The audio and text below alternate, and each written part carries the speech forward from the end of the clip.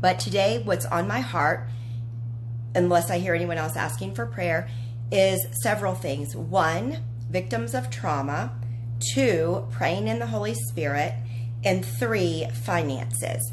And so it's not going to be very long on each of these topics.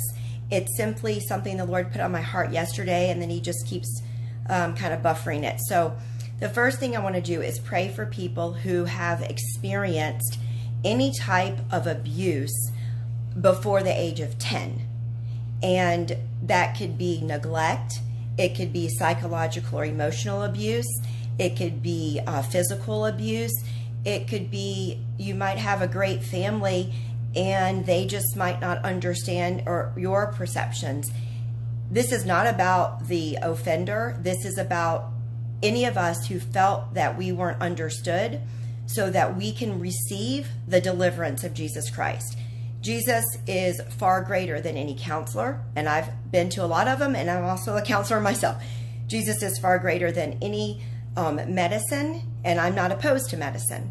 Jesus is the deliverer, and it's okay to use other things to help us through. The point of today is that we're going to pray for deliverance for people that have insecurity issues where they cut themselves. I was reading, the Lord is having me read a book right now, and I never understood why people cut themselves or harm themselves. And what I understood from this book, it might not be accurate, but that they have more feeling of when someone cuts himself, and I haven't done that. So if you have done that and I'm not accurate, then you can just answer, send me an email. But my understanding is that if you cut yourself, then you're having more feeling. That feeling of pain by the cut is better than the dark, deep pit of pain, of depression and anxiety. And it's really demonic bondage. And we're going to pray for that. And then for people who are just trying to move forward, and they've accepted the past, they've acknowledged it, and they just want to move on, and they seem to be stuck. Well, we're going to pray for that today. So Heavenly Father, thank you so much for all the people who have undergone or experienced any type of bondage, abuse, trauma, anything where they felt that their identity and their person was squashed. We are not talking about the offenders. We forgive them. We're talking about what happened to us, and let's receive deliverance from oppression, no matter what it was. If we are not open with ourselves, then we're lying to ourselves. Help us, Lord. Thank you for delivering us from any type of apprehension of just filleting ourselves open unto the Lord, and just accepting what we're doing and accepting the Lord's deliverance for that. There is no fear and there's no judgment. And anybody who is any type of love of the Lord never judges. And it's just like when someone walks forward for salvation, we're all so excited. It's not a judgment. We're not saying, wow, why did it take them so long? We're not even thinking about that. And so if you have an apprehension or fear of expressing about your life to someone that's a confidant, then ask the Lord to deliver you. It's some type of fear of your reputation or pride. Just receive deliverance in Jesus' name. Thank you, Father, for doing your holy supernatural work in and through Jesus Christ. Amen. And another thing I said I was going to talk about the Holy Spirit and then finances too. Holy Spirit. When we pray in the Spirit, pray in other tongues. It is for everyone. It is for everyone in the body of Christ. You can go to our website, kingworldwide.com, and there is a two-sheeter under the one sheet under resources, and you can print that off or you can look at it.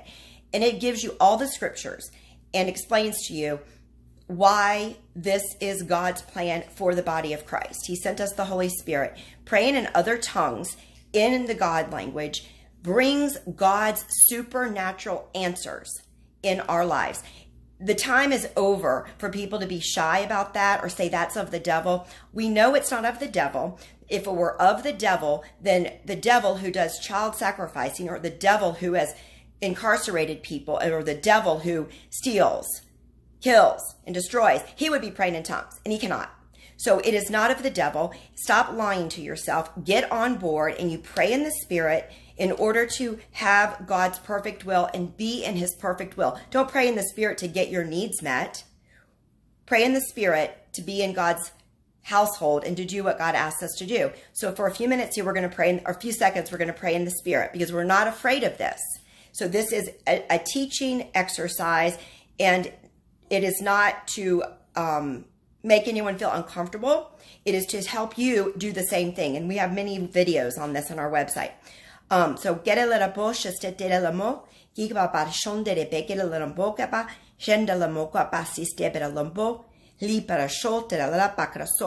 join in, open your mouth, stop using your brain, and pray in the Spirit. And if you want more information, email us at king@kingworldwide.com. Number 3 for today is finances. And this is not for anyone in particular. This literally is what the Holy Spirit mentioned to me this week. And what he said to me is that it was like an interest, not really a correction because I didn't make a mistake, but I was about to. So when it comes to finances, the Lord has called us to tithe. It's a connection. It's a connector of the blessing. I'm not going to go into that right now. We have lots of videos and explaining that. It's your choice. The thing is, it's not, God doesn't need anything. He had set this up, the tithe and sowing and giving, in order to bless us. But when it comes to giving, and when it comes to specifically to giving to ministries or outreaches, when the Lord tells us to sow a seed, and especially what he's taught me about monthly covenant seed partnership, unless he specifically tells us otherwise, we don't stop. We don't change the amount simply because we haven't heard from them, or we don't agree with what they're doing, or we haven't been fed by them. Sowing into God's kingdom work is about obedience. It is not a personal opinion. So, you know, we partner with like 15 to 18 ministries because I can only do what God has called me to do. But by partnering with the body of Christ, we're all sharing in God's anointing. And like Deborah George, who's out on the streets of every city in the United States, helping people, crack houses, prostitution streets, etc. We gladly and are so glad to be partnered with her and her ministry because of what they do. And we pray for them. They pray for us.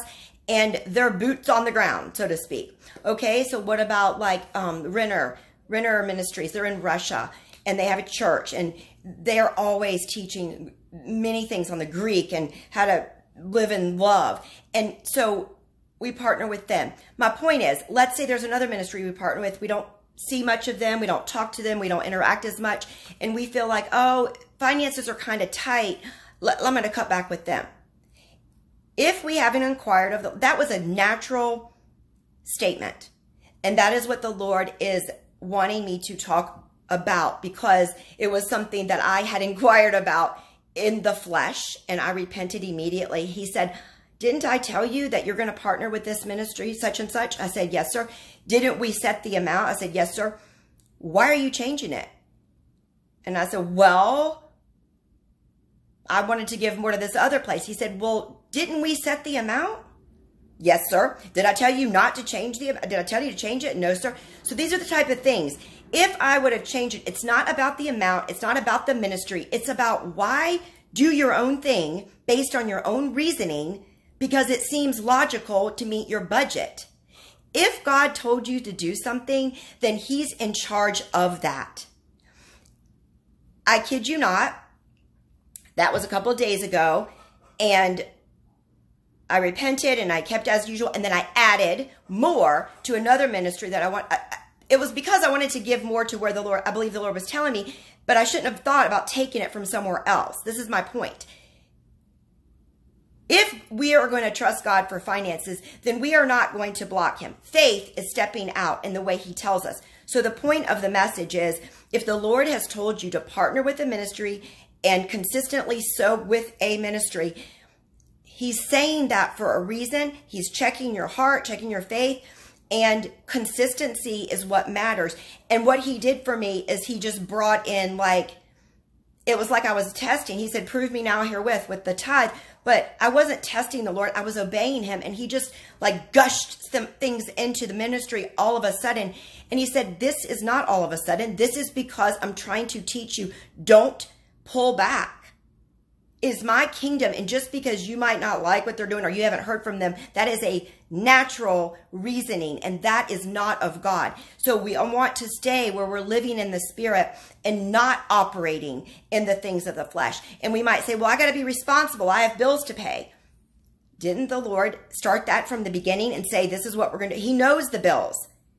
It's as long as we stay with what the Lord has told us, then the pressure goes on him and the word, and finances flow. So that is something that if we need to be in check on, what are we doing with our finances? Are we endeavoring to give more? Are we trying to bless people? Are we helping God's people? It's about being God's servants and operating in the corporate anointing of partnership. Okay, so the last thing is praying for all of us. Thank you, Father, for helping those of us that have been through trauma, that need to learn how to rely on the Holy Spirit, and with that, flow in your supernatural abundance so that we can do your good work. Thank you, Father, for being with us, blessing all those listening to the sound of my voice for here and through eternity. We worship you, we praise you, and we thank you. In Jesus' name, amen. Talk to y'all soon. Bye.